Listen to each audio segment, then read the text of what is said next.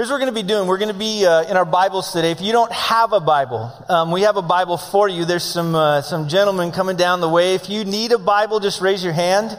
If you don't have a Bible, you can keep it. It's totally yours. Feel free to steal it. That's the one thing we're cool with you stealing. But we're going to be in our Bibles today. So if you've got your Bibles, you can open up to the book of Acts. Acts is right after the book of John, the Gospel of John, and right before the book of Romans, Paul's letter there. So if you've got your Bibles, open them up, and we're going to be there. And here's what we've been talking about. We've been going through the book of Acts and just seeing the beginnings of the early church, how God spun everything to existence. Have you ever just had those moments where you kind of connect the dots, and all of a sudden it just kind of leaves you speechless? And it hit me this week. It's like, oh my gosh, as I read this story, the only reason any of us are here today is because of what happened in the book of Acts. None of us would be sitting here. Like, we would totally not be here if God had not done what he did. And so I want everybody to understand this story, in a way, is kind of your family history, your spiritual family history. This is looking back onto it and understanding this is where we all came from. Now, what we've been trying to do is to show the progression of Acts 1:8. And in Acts 1:8, Jesus said, look, when my Spirit comes upon you, you will receive power. Not just power to do anything, but he said power to be my witnesses in Jerusalem and Judea and Samaria and the ends of the world. And so all of the book of Acts is explaining verse 8 and how the gospel began to spread all over the then known world.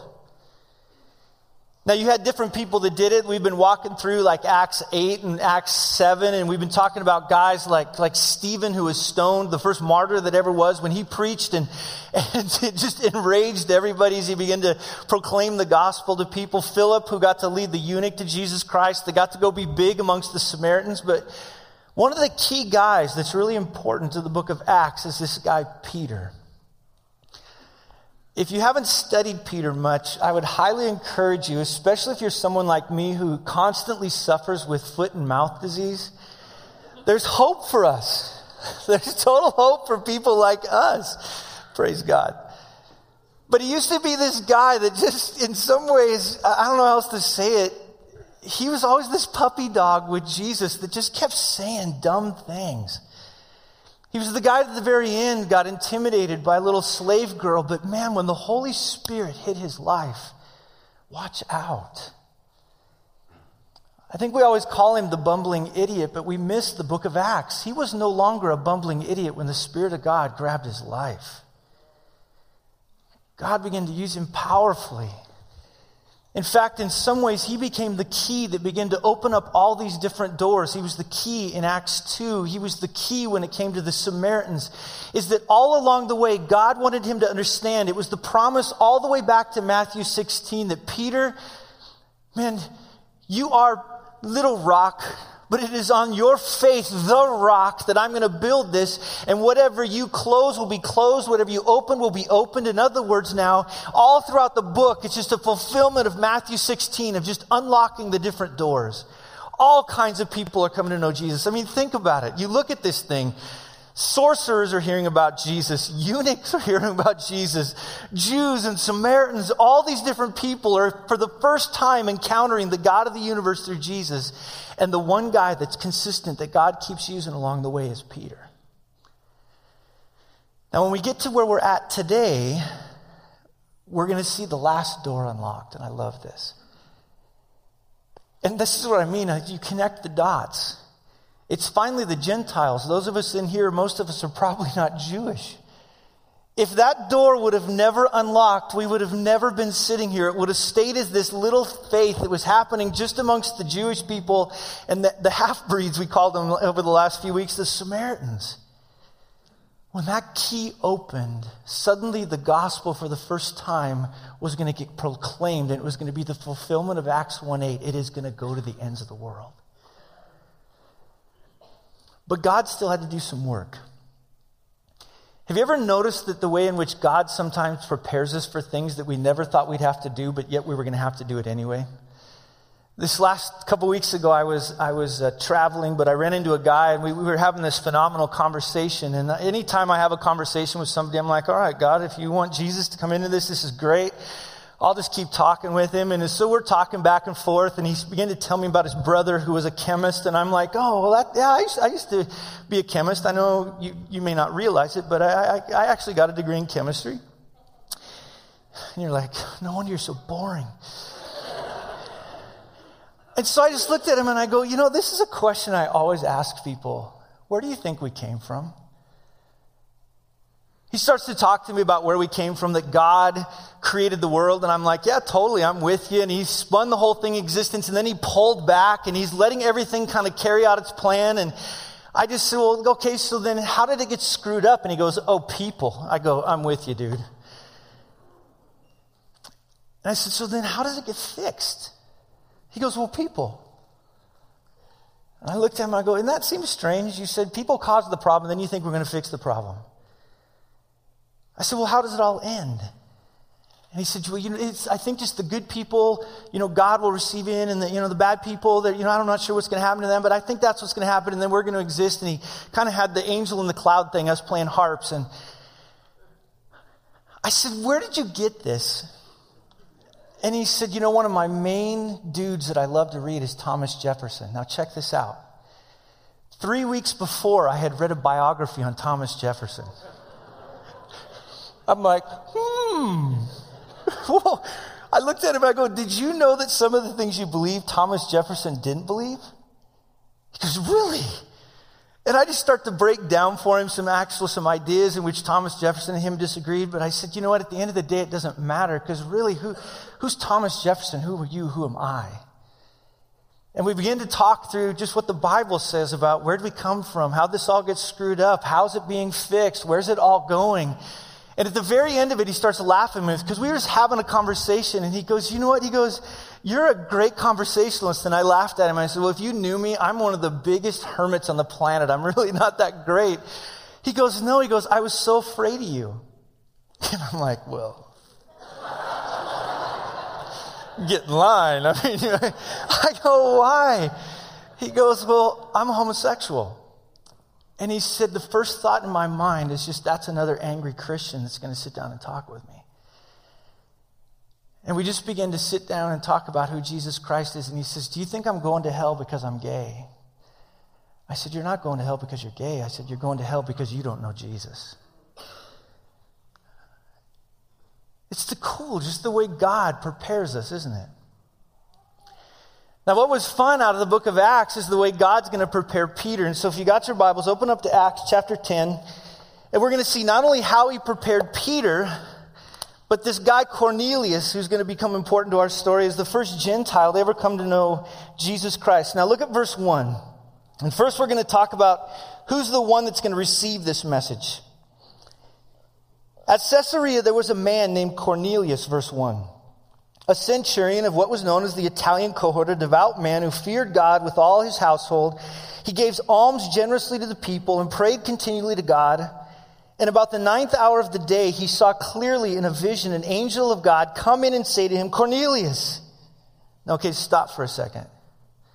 Before you read on, don't tell me that wouldn't freak you out if that was you. Look at his response, verse 4. And he stared at him in terror and said, what is it, Lord? And he said, your prayers and your alms have ascended as a memorial before God. And now send men to Joppa and bring one Simon, who is called Peter. He's lodging with one Simon, a tanner, whose house is by the sea. And when the angel who spoke to him had departed, he called 2 of his servants, a devout soldier from among those who attended him, and have related everything to them. After having related everything to them, he sent them to Joppa. Now here's what I want you to catch in this. Not only does God prepare us for being able to share Jesus Christ, but the other cool thing is that God prepares the person we're going to talk to. See, I think sometimes when we share Jesus Christ, the fear is that somehow I've got to carry the show. That is such a lie from the pit of hell. One of the greatest realities about me sharing Jesus Christ with people is what Paul talked about in Ephesians 1:4. We were chosen in him before the foundations of the world. That means that somehow in this, in a way our little minds can't comprehend, is that really the one who saves people is not us, but it's God. Isn't that awesome? You see that in the book of John where Jesus is like, look, the only people that come to me are the ones that the Father sends me. But oh my gosh, the one that the Father sends me, I will turn none away. And he does it according to John 10 so that now more people might be brought in to praise his name. Now go with me to Acts 13. Let me show you a little further, just in case you don't believe me. Look at Acts 13, verse 48. Just a couple pages over.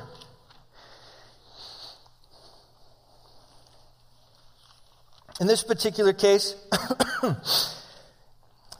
they're arguing in Antioch kind of just for Jesus. And it says, and when the Gentiles heard this, verse 48, they began rejoicing God and glorifying the word of the Lord, and as many as were appointed to eternal life believed. So what does that do for our evangelism?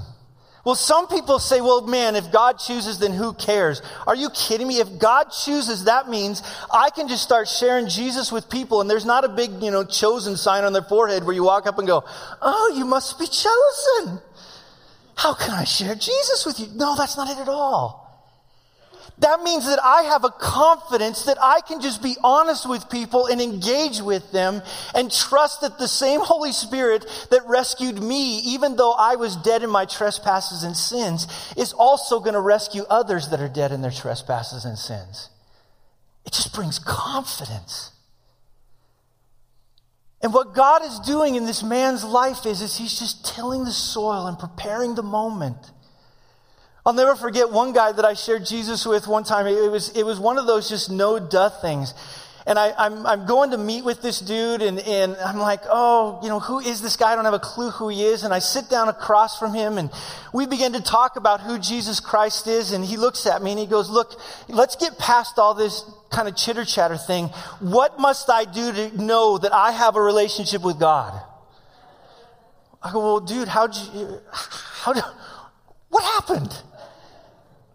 He began to talk about sitting in a hotel room thinking about killing himself, and he grabbed the Bible, the little Gideon Bibles in there, and just started to read.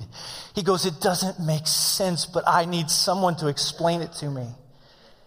He had gone to Florida to take a shipment of drugs from Florida to Arizona. In the meanwhile, the guy riding with him while he's in Louisiana, he's supposed to kill and get rid of and deliver the drugs the rest of the way. Suddenly I'm like, oh, God, make this go well. Make this go well. And he said, I don't know why, but I just left, and I left because I couldn't kill the guy, and I left him in Louisiana, and I ended up here. What do I need to know? Now, I'd love to tell you, oh, man, my gospel presentation, angels sang. God had prepared the man. My job was just to come in and share Jesus. This is what God is doing in this man's life. Now, he's not saved yet. We know that because go back to chapter 11. Look at Acts 11. Peter is going to later kind of recount what happened to him in Acts 11. And in verse, I think it's 17. Oh, I should have written this down.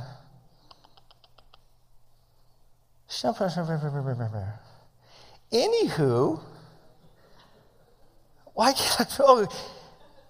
Anyways, he talks about the fact that he's not saved yet. Just trust me. I'll find it here in a little bit. Dang it. Don't you hate that? Hey, if you're new here, we're always highly prepared. Everything goes smooth, all right? But Peter has to say to these group of people, he wasn't saved yet. Now, here's the question. Why wasn't he saved yet? Because he hadn't gotten the message. Have you ever wondered why God doesn't just use angels to save people? Like, why don't he just do that? Why does he have to do this people thing? He does it because that's the way he's chosen to convey his message. And so he says, you need to go get Peter. So he's prepping him. Now, what's crazy about this guy that we're talking about, Cornelius, is that he is a part of the Italian cohort. A cohort was a men of about 6,000, or a group of about 6,000 men in the Roman army. They were chilling in Caesarea, which was the place where Herod built these army garrisons. It calls him a centurion, which means he was in charge of 100 men. And he was this guy that was just seeking after God, and he just cries out to him, and God says, go get Peter. In other words, when God calls a guy, he's going to always give the path. But then there's another dude, Peter, that he's got to prepare as well. Go back to Acts 10. Look at verse 9. I love this. The next day, as they were on their journey and approaching the city, Peter went up on the housetop about the 6th hour, and he just began to pray. Did you ever wonder what he was praying? Like in that moment, I wonder, what was he praying? Question.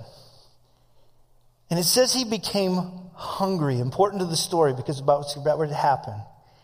And he wanted something to eat, but while they were preparing it, he fell into a trance, meaning he was carried away in some way by God. And he saw the heavens opened and something like a great sheet descending, being let down by its four corners upon the earth. In it were all kinds of animals and reptiles and birds of the air. And there came a voice to him saying, "Rise, Peter, kill and eat." But Peter said, "By no means, Lord, for I've never eaten anything that's common or unclean." And the voice came to him again a second time, saying, "What God has made clean, do not call common." This happened 3 times, and things were taken back up into heaven once again. Now, let me explain this a little bit. Peter is a Jew. In some ways, probably a bigoted Jew in some ways. It'd be similar to the way kind of whites were in regards to African Americans, kind of in the early part of the United States. There was just a bigotry that was between them. Now, the fascinating thing about Peter is the way that God is slowly preparing him to be around these Gentiles.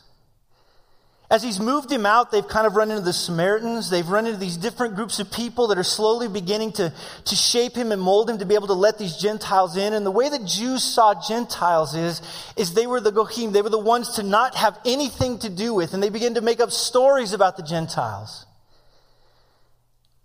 But what God is going to deal with is the idea of food laws that had separated the people. Now, in Leviticus 11, you'll see this in the way that God began to institute food laws within the people of Israel. But listen, this is what the purpose of the food laws were. The purpose was in Leviticus 11 and also in Leviticus 25 is to kind of carve out for himself a people that he would put on display. It was a way to keep them separate from the Gentiles. See, so much of the Old Testament was a come and see. Come see our temple. Come see our land. Come see everything about who we are. But it was very little about going out to them. God wanted his people separate. And I believe he still does today, just in a different way. We'll talk about that later. But the food laws were meant to protect his people, to keep them holy, as a people to display. Now, all of a sudden, God comes into this and says, "Peter, that part of the story is over. Take and eat anything that you want." When I was living in Cheyenne, Wyoming, there was a group of people called the Worldwide Church of God. Do you remember them? Anybody remember them? They kept the whole law minus the sacrificial system. They had never eaten ham, never eaten a good lobster before, never eaten anything like that before. So these people, suddenly the leader of that group, a guy named Armstrong, decides, no, I was wrong. Go ahead and begin to do those things. So the people were like, what do we do?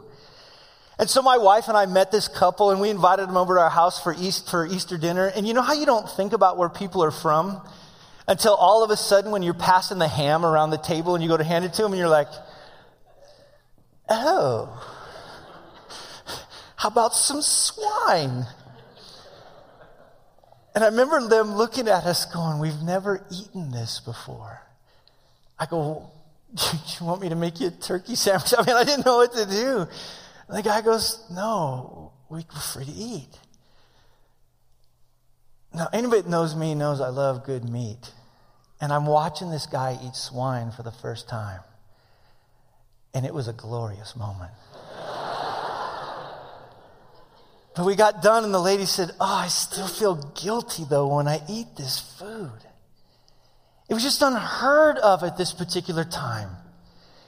But God now, once the Holy Spirit came into them, the reason that he was protecting them is because he needed to change their heart first. He had to do a work inside of them. And once he did a work inside of them and the Holy Spirit began to land on them, now it wasn't about come and see. Everything about now the people are go and tell. You now have the greatest reality of the gospel that has transformed you in the Holy Spirit. You now can go into all the world. And so that by the time we get to 1 Corinthians 9, Paul says we can become all things to all people so that by all means we might save some. See, now God didn't have to huddle them off anymore. With this changed heart, they could go into the whole world.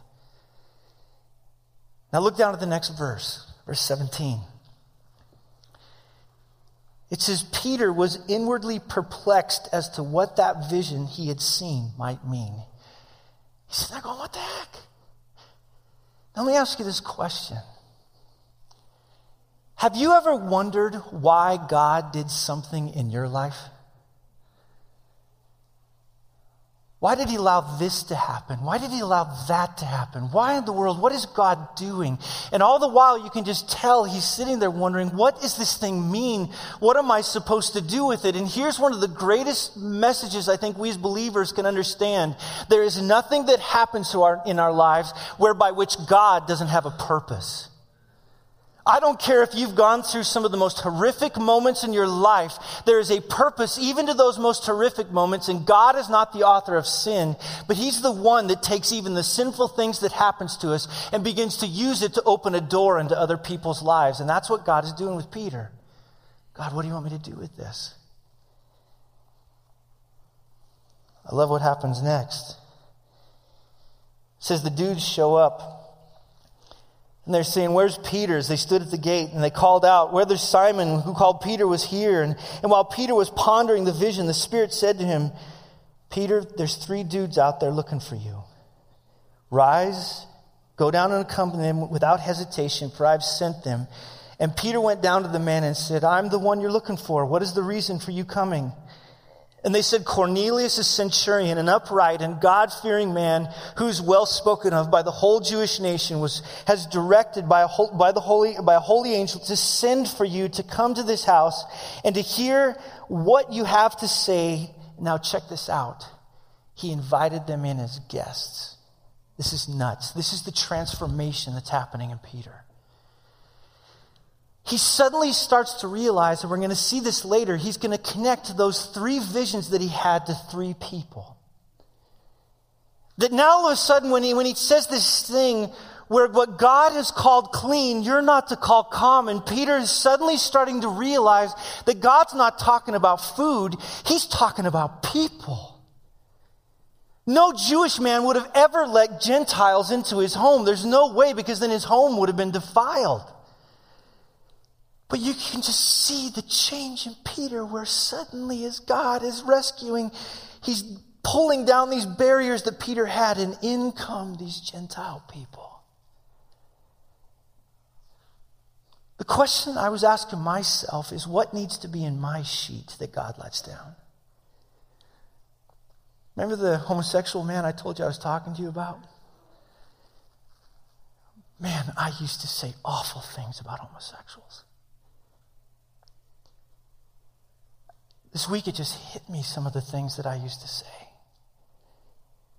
Why? Because I didn't love him. See, that guy, the reason he ran into a gracious conversationalist with a man who is homosexual is not because Todd is such an enlightened man. It's because God had to change my heart. See, I don't think it's just me. I think there is a vast bigotry inside of the Church of Jesus Christ, inside of the United States, towards homosexuals, because we don't know what to do with them. But they are just as fully created in the image of God as we are, and just as available to the gospel as we are. But yet sometimes we create this chasm between us, and God might have to say, oh, take and eat. Because it's connected to people. Sometimes I sit down and I hear the religious right on certain news programs, of which I won't talk about. The way we talk about illegal immigrants or migrant workers coming in. How dare them come into our country, the problem that they're causing. Wouldn't you? I'm not saying it's legal, and I'm not trying to fight that battle. But they're here. What if we reached them? Instead of looking at them like a pariah, maybe it's your father-in-law who's a jerk. Maybe it's your kid who's a punk. Maybe it's your boss who needs Jesus. There's these biases that just build up into our life. And God is just slowly taking them down in Peter's life. To the point where finally he brings these people into his house. The next day it says they got up. It says Peter had to choose some dudes. He's like, y'all, somebody needs to go with me. We got to see what's going on here. So he grabbed some guys, it says the following day. They started taking off, verse 24. They got into Caesarea, and Cornelius was expecting them and called together his relatives and close friends. Now, wouldn't this be weird to show up on this? Hi, Peter, this is Chloe, and this is, and suddenly there's just these people staring at you, all these Goyim, these Gentiles. Not only that, verse 25, when Peter entered, Cornelius met him and fell down at his feet and worshiped him. Okay, don't tell me that wouldn't freak you out. And I love what Peter does here. He lifted him up saying, stand up, I'm just a man. That's all I am. Just get up. And as he talked to him, he went in and found many people gathered, and he said to them, you yourselves know how unlawful it is for a Jew to associate with or even visit with anyone of another nation, but God has shown me that I should not call any person common or unclean. I don't care who they are. So when I was sent for, I came without objection. Why did you send for me? Cornelius said, 4 days ago about this hour, I was praying on my house at the 9th hour, about 3 p.m. And behold, a man stood before me in bright clothing and said, Cornelius, your prayer has been heard. Your alms have been remembered before God. Sure, you might be a good guy, but good guys don't go to heaven. You need to hear the message. Send therefore to Joppa and ask for Simon, who's called Peter. He is lodging in the house of Simon, a tanner, a guy that worked with dead animals that Peter was staying with. No Jew would ever do that either. I sent for you to come. Now, therefore, we're all here in the presence of God to hear all that you have been commanded by the Lord. Peter, preach.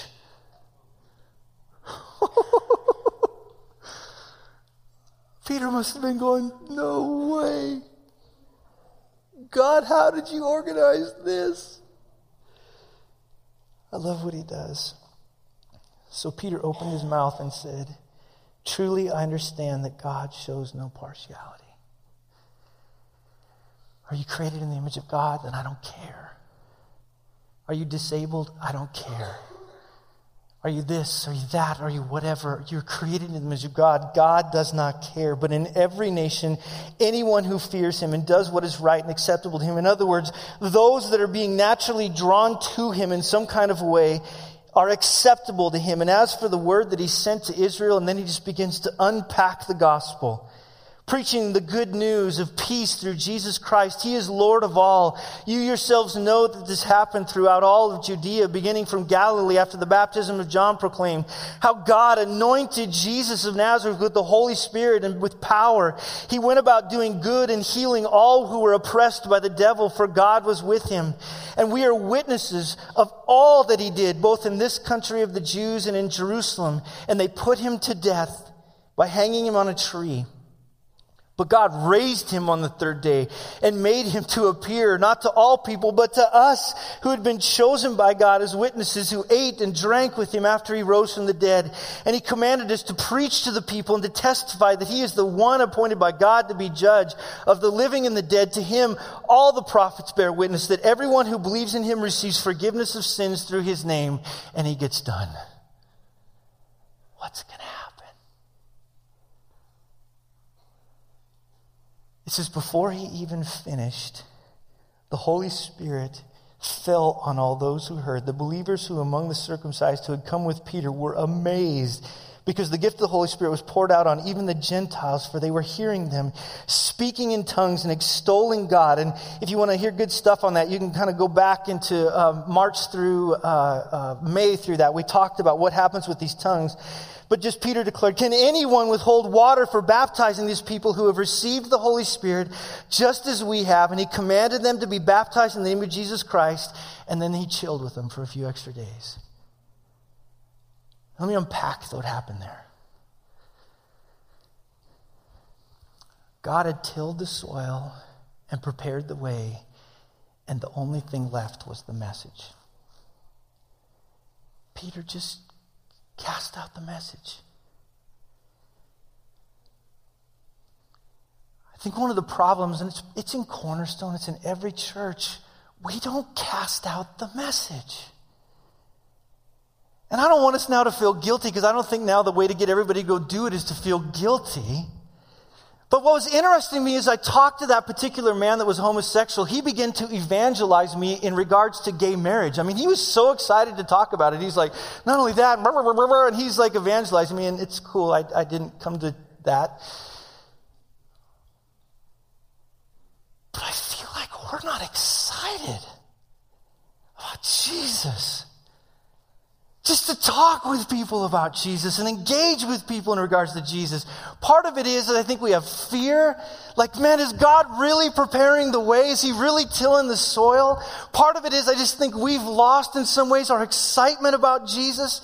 I mean, man, the other day after a good friend of mine had bought a new car, he couldn't wait to come over, man. And he's like showing me it. It's one of these really nice cars and it's got a big computer on it. He's walking me all through it and he's like, man, he goes, I just wish everybody could have a car like mine. And I'm sitting there with total greed going, yeah, me too. He was evangelizing me and I almost bought into it and I realized what a holy, phenomenal spiritual man I am, not needing a car like that. Totally kidding. Why? Because he was excited about the car. See, the reason I don't want you guys now to leave today and feel guilty is I don't think the way that we spur people on is through guilt. I think the way that we spur people on to talk about Jesus is just to put Jesus in front of people and say, just look at him and enjoy him and now go tell people about him. We can fuel that fire. Now, granted, is there repentance? Is there some guilt we should feel? Is there sin because we haven't shared Jesus? Of course.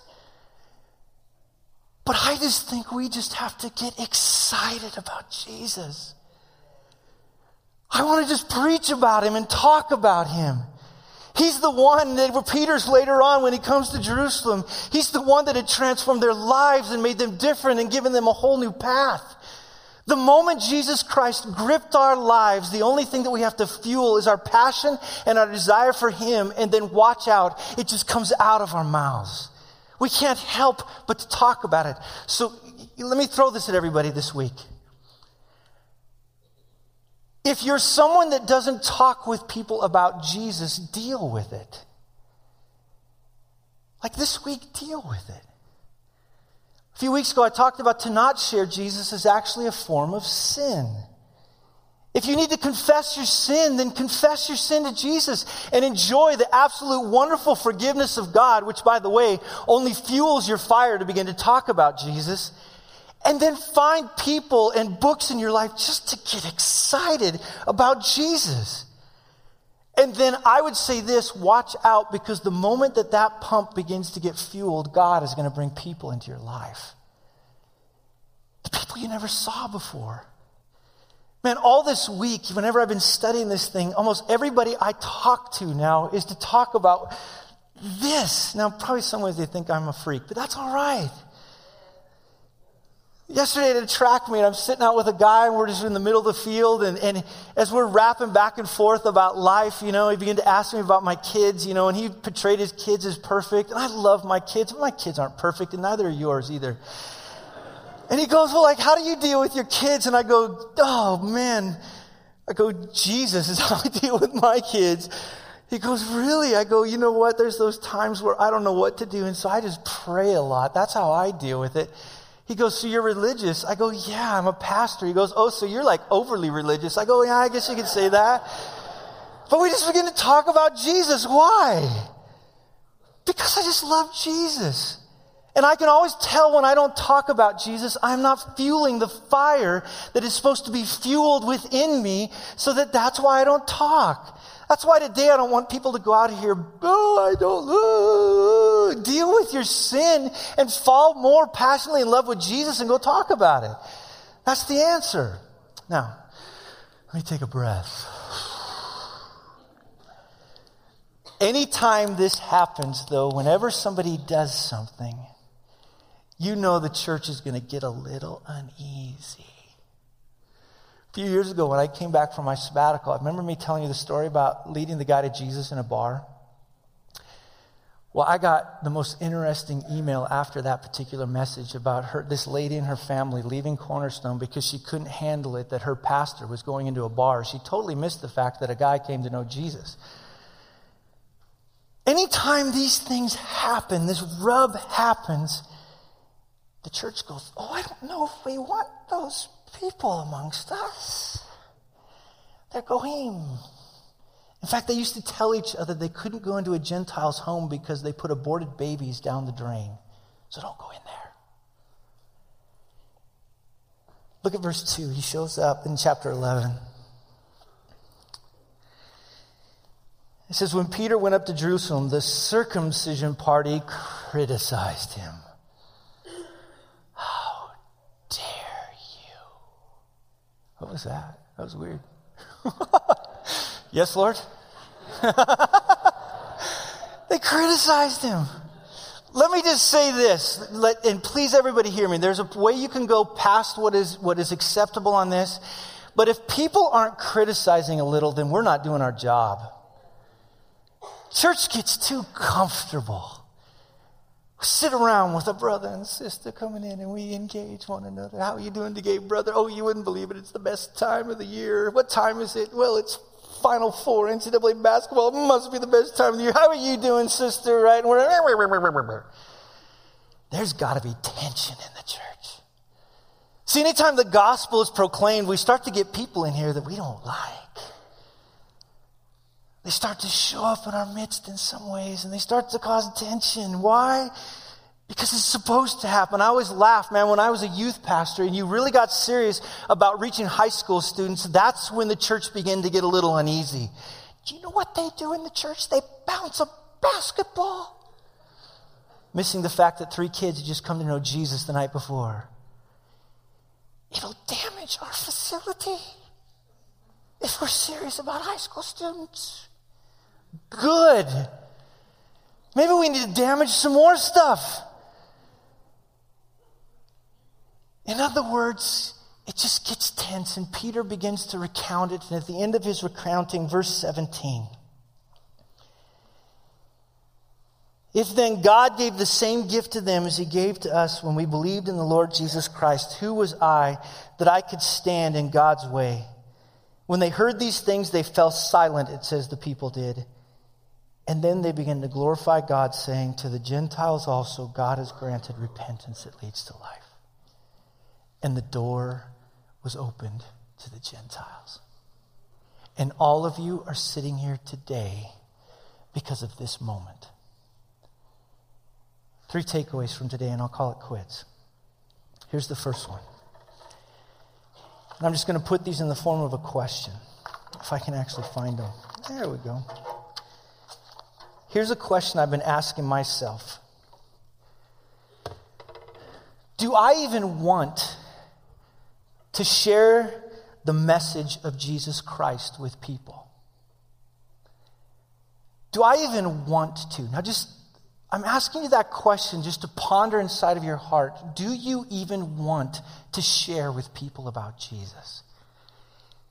If you don't, and if you're like me sometimes, there's a way to deal with that. We go to God and we tell him, God, why do I not even want to share the message? What's wrong, God? Is there something in me? Search me, try me, know if there's any evil way in me. Is there anything whatsoever, God, that's keeping me from this sense of excitement about Jesus to begin to share with people? In other words, if you don't share Jesus with people, we should ask the question, well, why? Now again, if anybody leaves here today going, oh, that Todd, he just made me feel so guilty. Well, good on one level, but deal with it. That's the first one. What obstacles get in your way from sharing Jesus, and are you willing to do anything to remove them? Maybe it is that you need more information to be able to grow. Maybe it's that you're like me, who I used to be, in a terrible bigotry towards homosexuals. Maybe whatever it might be. What is it that right now in your life that you feel is an obstacle in your way, and are you willing to remove them and work on it? In other words, maybe if we were to say, what's in your sheet? And here's the last question. Right now, Where do you know that God wants you to go next? Share Jesus with somebody. Who do you know? That you know that God wants you to share Jesus with somebody. And don't let yourself off the hook. Man, there's this one guy, and I'll be honest with you, he is one guy I do not want to share Jesus with because I know he's a mental giant and I am the Pee Wee Herman of mentality. I know he's going to rip me apart, and I know there's these things in the back of my head, but God keeps convicting me of him. Todd, just trust me. Go share. See, those are the questions I've been asking myself coming off of this, is what do I need to do now in regards to this? What is it that God is asking me to respond to? And I think those three questions are there. Amen? Amen. Raise the roof. Oh, I can't wait to go out and share Jesus with people. Can I get a what? Yeah. I'm kidding. Let me pray for us, then we'll sing. Jesus, would you help all of us in this room? God, there's all kinds of obstacles I put in the way of the gospel. Please forgive me. Father, there's all kinds of fears we have as a church on where to go or what we should do. We're fearful for our kids, and so, Father, we begin in different ways in our churches to build cocoons around our kids and cocoons around our life, all the while missing that these cocoons are keeping us from reaching people. Father, would you do the work that you did in Peter's life? Would you begin to remove those things that are keeping us and hindering us from sharing the message? Father, if it takes a vision, give us a vision. If it takes conviction, give us conviction. But Father, would you stoke in our lives, everyone in here, would we leave this week and be more passionate about Jesus? Father, do we have the time just to know you and love you? Would we have people around us that would stir us and cause us to want you and desire you more? And then, Father, in the name of your Son, Jesus Christ, and in the power of your Holy Spirit, would you unleash this group of people onto Simi Valley and Moore Park and Thousand Oaks and the other end of the valley, in their workplaces, in the places that their kids go to play sports, in the places that they go to play, in the places that they go to eat. Father, would we not be weird in any kind of way? Would we be conversationalists that are passionate about Jesus Christ? And Father, would we see and hear the pitter-patter of new believer feet around here? Would the waters be stirred because all of us in here have gained a new passion for you that has resulted in a passion for the lost? Father, do your work in us, I beg you. Don't let us off the hook on this one. In your precious name we pray. Amen.